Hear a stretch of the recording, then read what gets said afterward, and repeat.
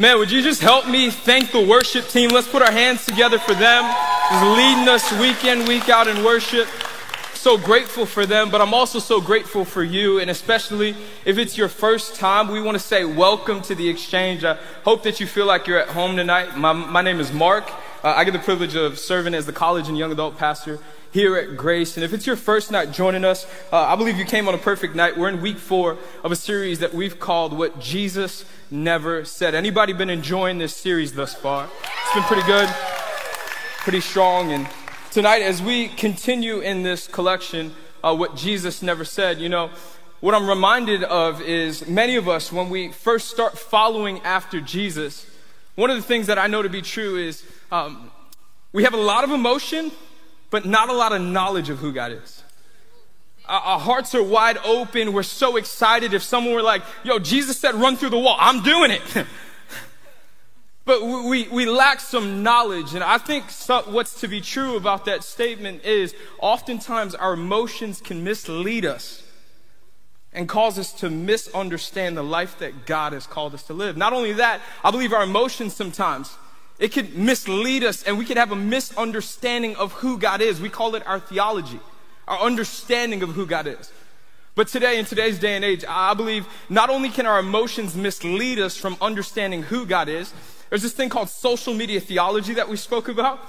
I believe social media theology, if you know what I'm talking about. How many of you use social media? Show of hands. Okay, not all of you are raising your hands. You're going to learn it is a sin to lie in the house of the Lord. So, I would say, and there's actually a study to support this, about 79% of Gen Z and the millennial generation actually use some form of social media. So here's what I know to be true. We've all seen this. Whenever you hop on social media, you can scroll for nothing but 2 minutes and you see a couple doing like their relationship reveal. You know what I'm talking about? Like they're standing there side by side, fierce face, holding each other's hands. They've been like dating for 5 minutes. They're like, to death do us part. We're in this forever. It's like, bro, you've been dating for 5 minutes. Relax, right? You know what I'm talking about. And what I think is so interesting about this is on social media, many people, they'll use this term to refer to their relationships, blessed. Like they'll post a photo of their boyfriend or girlfriend and be like, blessed. You know what I'm talking about? Like, blessed. Man, I'm so blessed. Man, he's gorgeous. I'm blessed. I remember when I was in college, there was a girl on our soccer team, and I remember she had just gotten to a relationship. And she posted a photo of she and her boyfriend of, like I said, maybe 5 minutes, and it was like the relationship reveal photo. You know, clenching each other's fist and, you know, just pensive stare, looking at the camera. And you guys remember, like, when Instagram first came out, like, we wouldn't use, like, a full caption. Everything was a hashtag. So, like, everything in this post was, like, hashtag blessed. Hashtag handsome, hashtag boo thing, hashtag honey boo. I remember someone posted in the comments, based off of appearance, I wouldn't call that a blessing. Man, that's fighting words, you know, like, hold my earrings. But it's like the nastiest call out. But I believe just like that, we hear this term blessed, we see this term blessed, we hear all of these sayings. You know, live your best life, live your truth, do what makes you happy. And the truth about it is, although it may be a pithy phrase or a catchy phrase, it misleads us and it causes us to kind of have a misunderstanding of the life that God has called us to. And I want to focus on this simple phrase tonight, because I see it on Instagram. It's the same thing that girl posts, and girls do it all the time, and not only girls, but guys. My wife always checks me on that. We have this tendency on social media to say, the blessed life is the best life. The blessed life is the best life. And I know when you hear that, you don't automatically go, that's off. And I know that's not inherently wrong or anything of that nature. But here's what I know to be true. Our idea of the blessing doesn't necessarily align with God's idea of the blessing. So here's what I want to do. I really just kind of want to work hard to help us redefine the blessing. I want to help us tonight redefine the blessing. Because whenever I see that word blessed on social media, whether someone's referring to their boyfriend or girlfriend, or when they're talking about that vacation, like showing and revealing to the world like their exotic travel lifestyle, or their fine dining and whining, and they're going out and maybe they just got a new job, so they're posting that photo of their executive desk and their cool office view or that new apartment view, and everything is blessed, blessed, blessed. And I just want to teach on that because I believe tonight we need to have a better understanding of the blessed life that God refers to through his word. I believe we got to get this in our heads and our hearts tonight. And I want to teach on this because although this phrase, the blessed life, may not be inherently wrong, oftentimes it's misleading us and it causes us to get stuck on three things. Number one is this: if I'm not receiving these so-called blessings, God must be dormant or he isn't at work in my life. Second thing some of us think, for some of us, if we aren't receiving material blessings that other people have, it causes us to wrestle with our faith. For some of us, it leads us to question or believe that a God could even exist. On the other side of that conversation, I believe some of us, when we hear this idea of the blessing, some people, we've arrived at this idea that God is some form of a cosmic genie or an extraterrestrial vending machine. And what we do, we just continue to put demands on God. We ask him for all of these different things. And if he doesn't come through, we decide to walk away. If he doesn't come through the way we desire him to do so, we fail to put our trust in him. And I believe wholeheartedly, some of us, we come on a Tuesday night and we want to do the Christian-y things, we want to raise our hands, we want to sing the songs, we want to pray, we want to do all of this stuff, all for the sake of a blessing. And the Bible says God knows the posture of our hearts. And I want you to understand, you can't get around the Christian-y things and get saved. You got to surrender your heart to Jesus.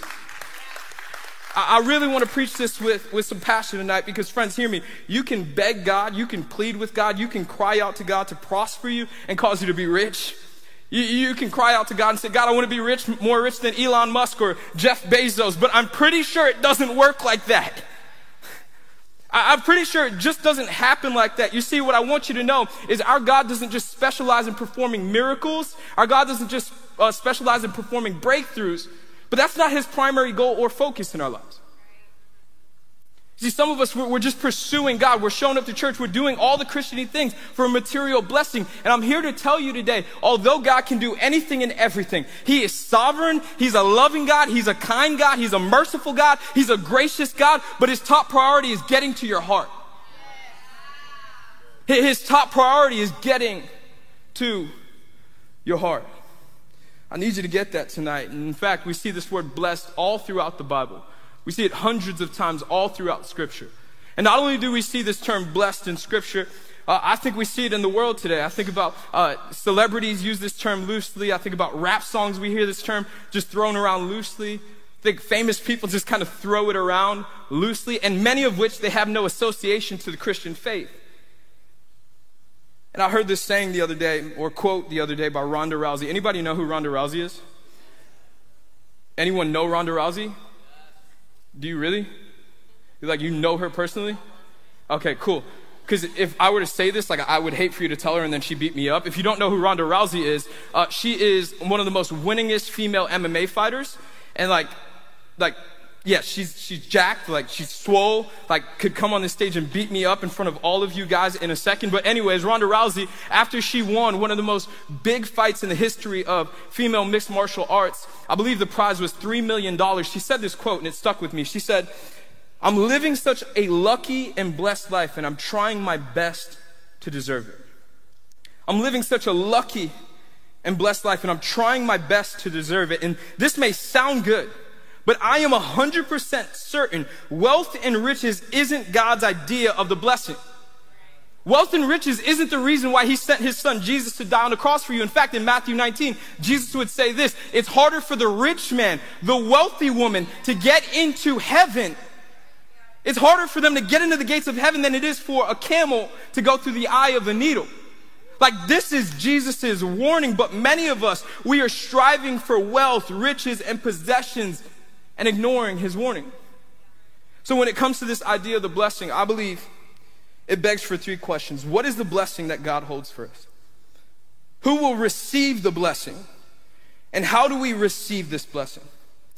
And I love what the Apostle Paul says in Ephesians 1. He explains the blessing this way. He says, all praise to God the Father of our Lord Jesus Christ, who has blessed us with every spiritual blessing in the heavenly realms, because we are united with Christ.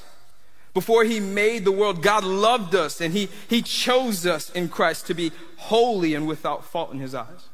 You see, God decided in advance to adopt us into his family by bringing us to himself through Jesus Christ. This is what he wanted to do, and it gave him great pleasure. So we praise God for the glorious grace he has poured out on us, those of us who belong to his Son. I love it in the NLT, but I also love it in the Message translation. And Eugene Peterson, he's the author of the Message translation. And I like to read the Message translation just to support what I read in the NIV or the ESV when I study. And I see it more as commentary. This is what Eugene Peterson says in regards to Ephesians 1, verse 3 through 6. How blessed is God, and what a blessing he is to us. He's the Father of our Master, Jesus Christ, and he takes us to high places of blessing in him. Long before he laid down earth's foundation, he had us in mind. He had settled on us as the focus of his love to be made whole and holy by his love. Long, long ago, he decided to adopt us. Somebody say adopt us. Into his family through Jesus Christ. So the question is, what is the blessing that God has for us? And the Apostle Paul would say plainly this: it's the spiritual blessing that God has for us. It's the spiritual blessing that comes from understanding that Jesus Christ, he humbled himself to the point of death on a cross so we could be raised up to a place for the sake of eternity and have an eternal, lasting relationship with God the Father. That's the spiritual blessing. That's the blessing the Apostle Paul is talking about. He's saying that Jesus, he humbled himself. He got off of his throne. The Father sent him down to earth where he put on the form of a man. He walked this earth for 33 years just like you and me. And in that time period, he was beaten, he was flogged, he was harassed, he was mocked, he was spit on, he was shamed, and he was crucified. So we could have a relationship with God the Father. That's the blessing. That's the blessing that we can receive. And I need you to get this today. Friends, it wasn't a cross he died on, it was our cross. It wasn't a cross he died on, it was our cross. We were the ones that were destined for death by way of crucifixion. But no, God, who's rich in his love and his mercy, he said, no, I want to send my Son instead of you. I want to send my Son, my perfect Son, instead of you. So what does Paul say? He says we praise God for his glorious grace. He says we focus on that truth. We focus on that blessing that God didn't have to, but he did in the greatest act of love for us. And I love that word that Paul uses intentionally in Ephesians 1. He says God adopted us. He adopted us. And if you study this text, what you will quickly learn is in the Roman law, anyone who was adopted, any child that was adopted into a family, they would receive the same blessing, the same inheritance, the same rights as the biological children. So what does Jesus do? God now calls us heirs in Christ Jesus. He says, now you inherit everything that I give the rest of my children. That's the blessing that we receive, friends. But we're making this all about material blessings. No, it is the spiritual blessing that God is more concerned about. Why? Because the spiritual blessing gives us an eternal, everlasting hope and joy. See, what material blessings offer us is happiness. And how many of you know happiness is a feeling and feelings are fleeting? But I'm here to put you on notice today. Joy, it's everlasting. It's eternal. It comes with you today. It comes with you tomorrow. It goes with you next week, next month, next year, for the rest of your life. But you got to remind yourself of the spiritual blessing we have in Jesus. And the second question is, well, who receives this blessing? And in Matthew 5, I love that text so much because this is the beginning of Jesus' most famous sermon, the Sermon on the Mount. And we read this passage, the Sermon on the Mount, from Matthew 5 to Matthew 7. What we see is Jesus, he's on the top of a mountain. Many people were following him as he had recently started his ministry. And all the buzz was, man, everybody's got to hear from the Messiah. Everybody's got to hear from the Son of God. So all of these people start following after Jesus. It becomes a movement. And as he's now on top of this mountain one day. And the Bible says that his disciples followed him to the mountaintop. And many of us, when we read this, we think it was just the 12, but scholars would say it was hundreds of Jesus' followers. And as Jesus starts out in Matthew chapter 5, the Sermon on the Mount, he doesn't just start out by spewing out words. He is very pointed in his speech, and he talks about the person who will receive the blessing in the kingdom. And we call the first portion of the Sermon on the Mount the Beatitudes. It's 8 declarations from the mouth of Jesus that talks about the one who will receive God's blessing. Matthew chapter 5, we're going to start in verse 3. It says, God blesses those who are poor and realize their need for him, for the kingdom of heaven is theirs. God blesses those who mourn, for they will be comforted. God blesses those who are humble, for they will inherit the whole earth. God blesses those who hunger and thirst for justice and righteousness, for they will be satisfied. Verse 7, it says, God blesses those who are merciful, for they will be shown mercy. Verse 8, God blesses those whose hearts are pure, for they will see God. God blesses those who work for peace, for they will be called the children of God. Verse 10, God blesses those who are persecuted for doing right, for their kingdom of heaven is theirs.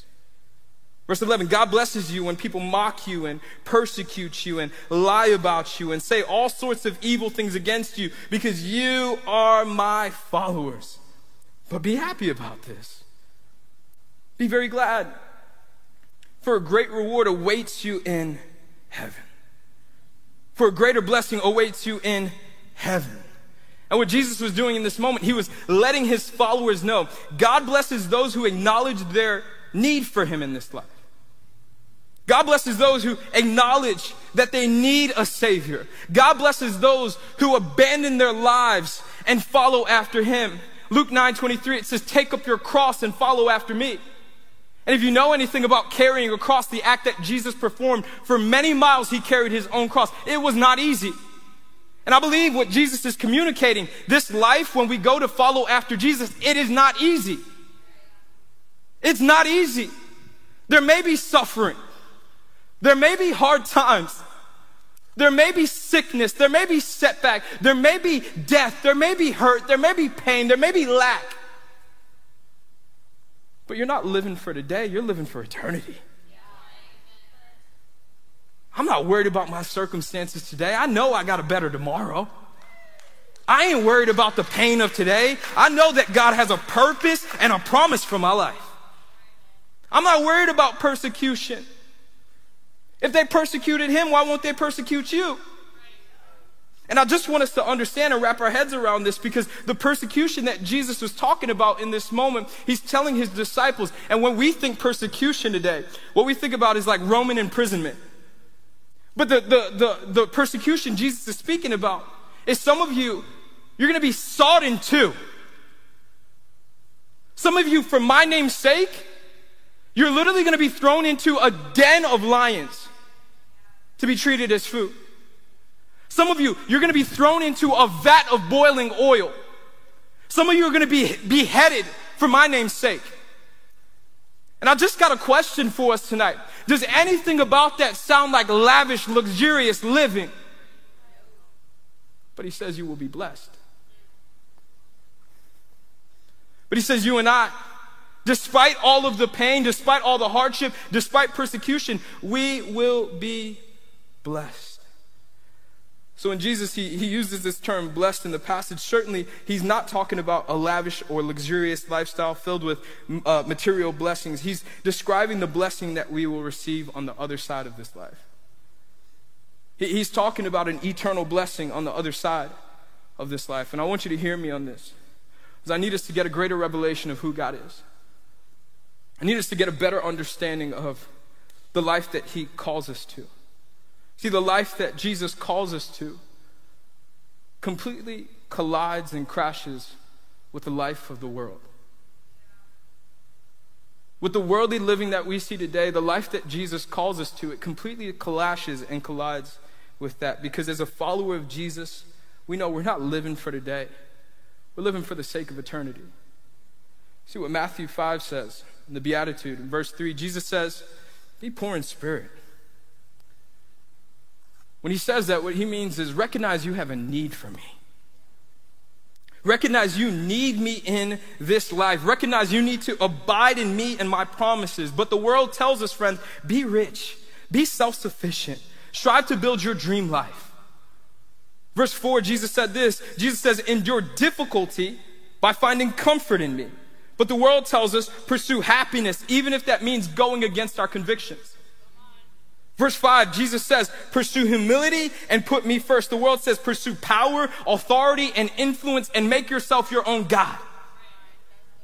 Verse 6 says, Jesus says, obey my commands and abide in my word. But the world tells us, pursue your personal needs, follow your truth, live your truth, do what makes you happy, do as you please. Jesus says, live for me on earth so you can receive a blessing in heaven. And what the world tells us is, store up all of our wealth, store up all of our riches. And I don't want to just move from this, because I think many of us will hear this message, but we'll go right back to it. And when I say we go right back to it, tomorrow you're going to wake up and you make an idol of your job. You make an idol of your significant other. You make an idol about how much money you can get in your bank account. And I just want to put this before you. I have never heard of someone who could take a U-Haul into heaven. I've never heard of it. I'm not sure we understand. All of this stuff is meaningless at the end of the day. It doesn't go with you to the place that God is calling you to. Friends, he's more concerned about you receiving your spiritual blessing than any material blessing. And I got to be honest here. I know there's a lot of people in this room tonight that maybe you grew up in a teaching or under a teaching called prosperity teaching. And I don't want to knock on other churches. I don't want to knock on any doctrines, but I want you to understand today, your faith is not hinged on what God can give you. Your faith should be hinged on what he has already given you through his son, Jesus Christ. I'm not trying to beat up other doctrines or belittle anyone else's beliefs, but what I know to be true is God doesn't say, believe in me and seek my hand. He says, surrender your life to me and allow me to transform your heart. It's not about his hand all the time. It's about allowing him to transform our heart. He wants to change us from the inside out. As followers of Jesus, our faith should not be hinged upon what God can do, rather what he has already done. I wrote it down this way in my journal. Earthly blessings always provide momentary happiness, but your eternal blessing will always provide an everlasting joy. Earthly blessings always provide momentary happiness, but your eternal blessing will always provide an everlasting joy. About a year ago, I went to go visit one of our missions partners here at Grace Family Church, and I was in the South Texas area, and then we actually crossed the border and went into Mexico for a little bit. And I remember as we were going into Mexico, we went into an area that they call the city square. They're going to put a picture up here on the screen in a second. But I remember when we went into the city square, we were making our way around the area, and you can see afar the tarp that's covering that pavilion. And you can see all those little tents. You can see all the clotheslines with people's clothes hanging from it. And what I realized is all of these people that were here in this city square, that was their home. They were displaced. That was all that they had. And I was walking around, and as you see the people there, you would think, man, they're just so overwhelmed and in distress. You see all the little kids instead running around with smiles on their faces, and the parents sitting under trees trying to stay cool, watching their children. And in fact, as I walked around and, as I did what I did, and I wanted to start praying over these people and talking and communicating with them the best of my ability, what I realized in that moment is I wasn't there to bless them. They were there to bless me. You see, what literally was the craziest thing for me as I was communicating with these people is they weren't there crying and begging and moaning about their condition. No, they knew there was something else on the other side of this life that they're living for. and looking forward to.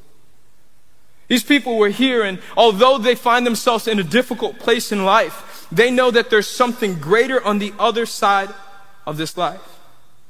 What I realized to be true as these people were talking and communicating with us, they weren't dissatisfied. They weren't begrudging about their condition. No, they were filled with a joy that came from the hope of Jesus.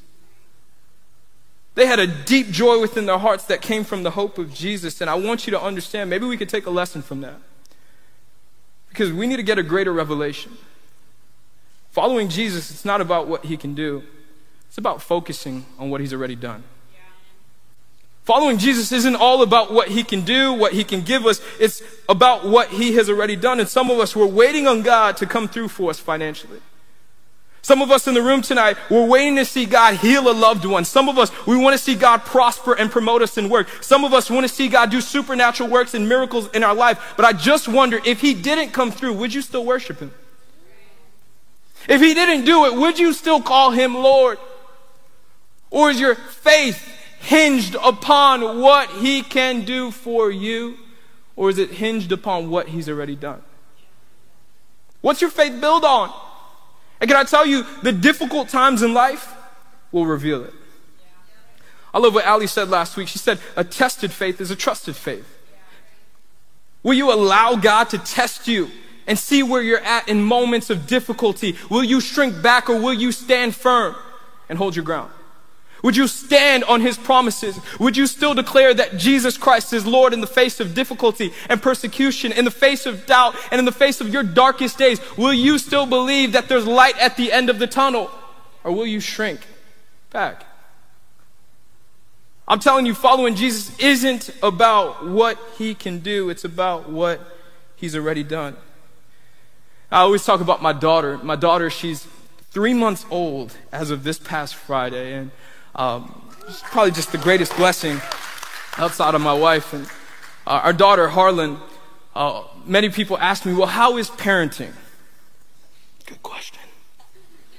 It's hard, but I got an incredible wife, okay? Because your boy has this problem where when his daughter starts crying in the middle of the night, he's still asleep. What's so interesting is one day Michelle left me at home, just Harlan and I, and I'm like, I got this. I'm a super dad. I do this. Michelle pulls off the driveway and she texts me, babe, are you okay? I'm like, I'm good. I got this.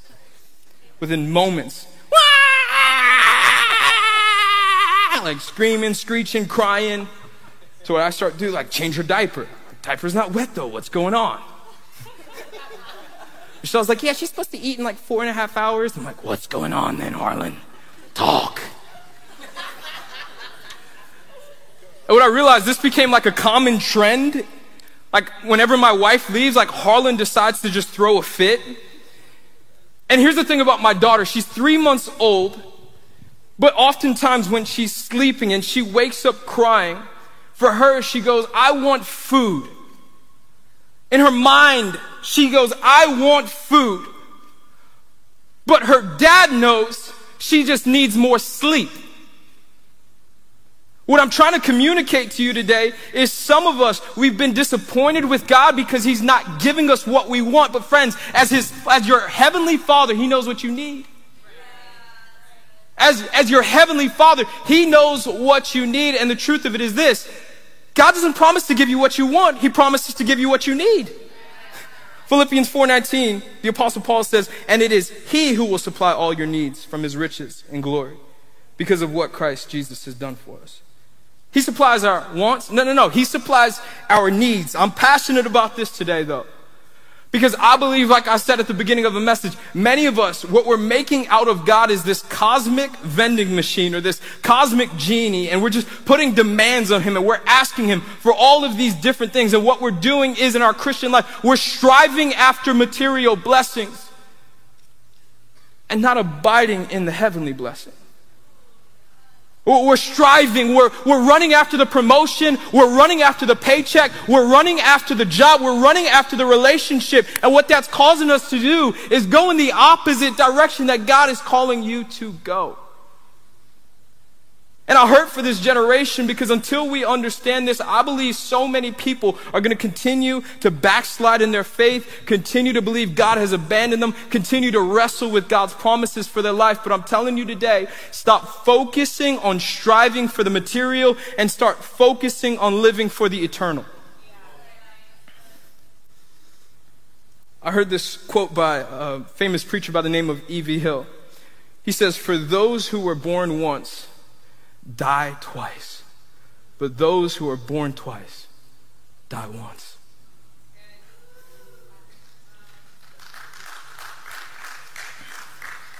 Friends, the blessing he holds for us is eternal life. But will you continue to strive for the material, or will you focus on living for the eternal? And as I close, some of you are saying, how do I live out this message practically? I wrote it down this way, very simple. Stop striving and start abiding. Stop striving and start abiding. Stop striving for wealth. Stop striving for riches. Stop striving for influence and material blessings. Stop striving after earthly blessings and start abiding in the truth that he has an eternal blessing for your life. Start abiding in the truth that he's filled with love for you. Start abiding in the truth that he will meet each and every one of your needs. Start abiding in the truth that he who knew no sin, meaning Jesus, he became sin for you so you could have relationship with God. Start focusing and abiding in that truth. And maybe I need to go a little bit deeper than that, because when I talk about start abiding, I want to give you some practical handles to that. Number one would be this. We got to remember what Jesus did for us. We got to remember what Jesus did for us on that cross when he humbled himself to the point of death. It was not for a material blessing. It was for a heavenly blessing. It was so you could have life and life more abundantly. It was so you could have relationship with God the Father. It was so you could find life and life more abundant.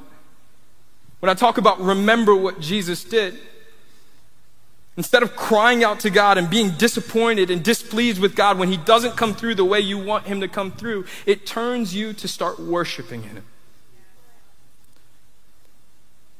It turns you to just fix your mind on his promises. He's got a plan and a purpose for your life. It turns you to his promises that he's a father to the fatherless. It turns you to his promises that he provides comfort to those who are broken and weary. Second thing I want you to do is not only remember, what I want you to do is repent. I think this is one of the lost words of the church today, repent. And I believe when I say repent tonight and I talk about abiding in God, I believe that we, myself included, we need to repent for making God this vending machine. We need to repent for making God this cosmic genie. We need to repent for trying to force God's hand. We need to repent for all the times we asked God to do something, and the moments when he didn't do it, we took steps back. We need to repent for the moments where we questioned his sovereignty in our life. We need to repent for the moments where we doubted he would do what he said he could do. We need to repent for the times where it seemed like it was impossible. We started saying, man, maybe it really is impossible, and God can't do the impossible. We need to repent. We need to say, God, I'm sorry. And practically, here's what I want us to do. When I talk about repenting, it means to change your mind, to shift and change direction. I want you, instead of saying, God, I want to see your hand, I want you to start praying, God, I want you to transform my heart. I want you to change your prayer language. I want you to change directions over the next week till next Tuesday. I want to challenge us as a people. I want to challenge us that when we're praying and then when we're crying out to God, that we wouldn't be a people that say, God, here's what I need. God, could you do? God, would you? Till we start saying, God, would you transform my heart? I love what it says in Psalm 139. It says, this is a psalmist, he says, investigate my life, O God. Find out everything about me. Cross-examine me and test me. Get a clear picture of what I'm about. See for yourself, God, whatever I've done wrong, and guide me to the road of eternal life. Here's what I want to challenge us to do. over the next 7 days till next Tuesday, early in the morning, just take 2 minutes. It takes nothing but 2 minutes when you wake up in the morning and maybe you don't regularly have a time with God. I want to challenge you. It takes 2 minutes. Open up your Bible to Psalm 139. Download the Bible app and highlight that verse. Make it your screensaver. Take a picture of it and pray that prayer. Lord, search my heart. Investigate my life. Call out anything within me. And here's the second part of the challenge. Don't pray for his hand. Ask him to transform your heart. God, I don't need anything. God, I don't need anything. But what I do need, God, is for you to change and transform my heart.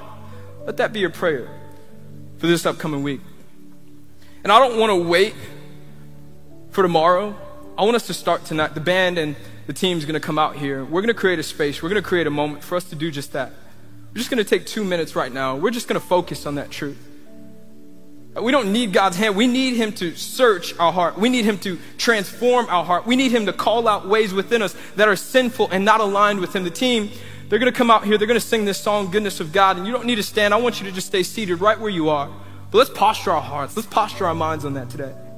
He wants your heart. He wants your heart. Let's talk to him.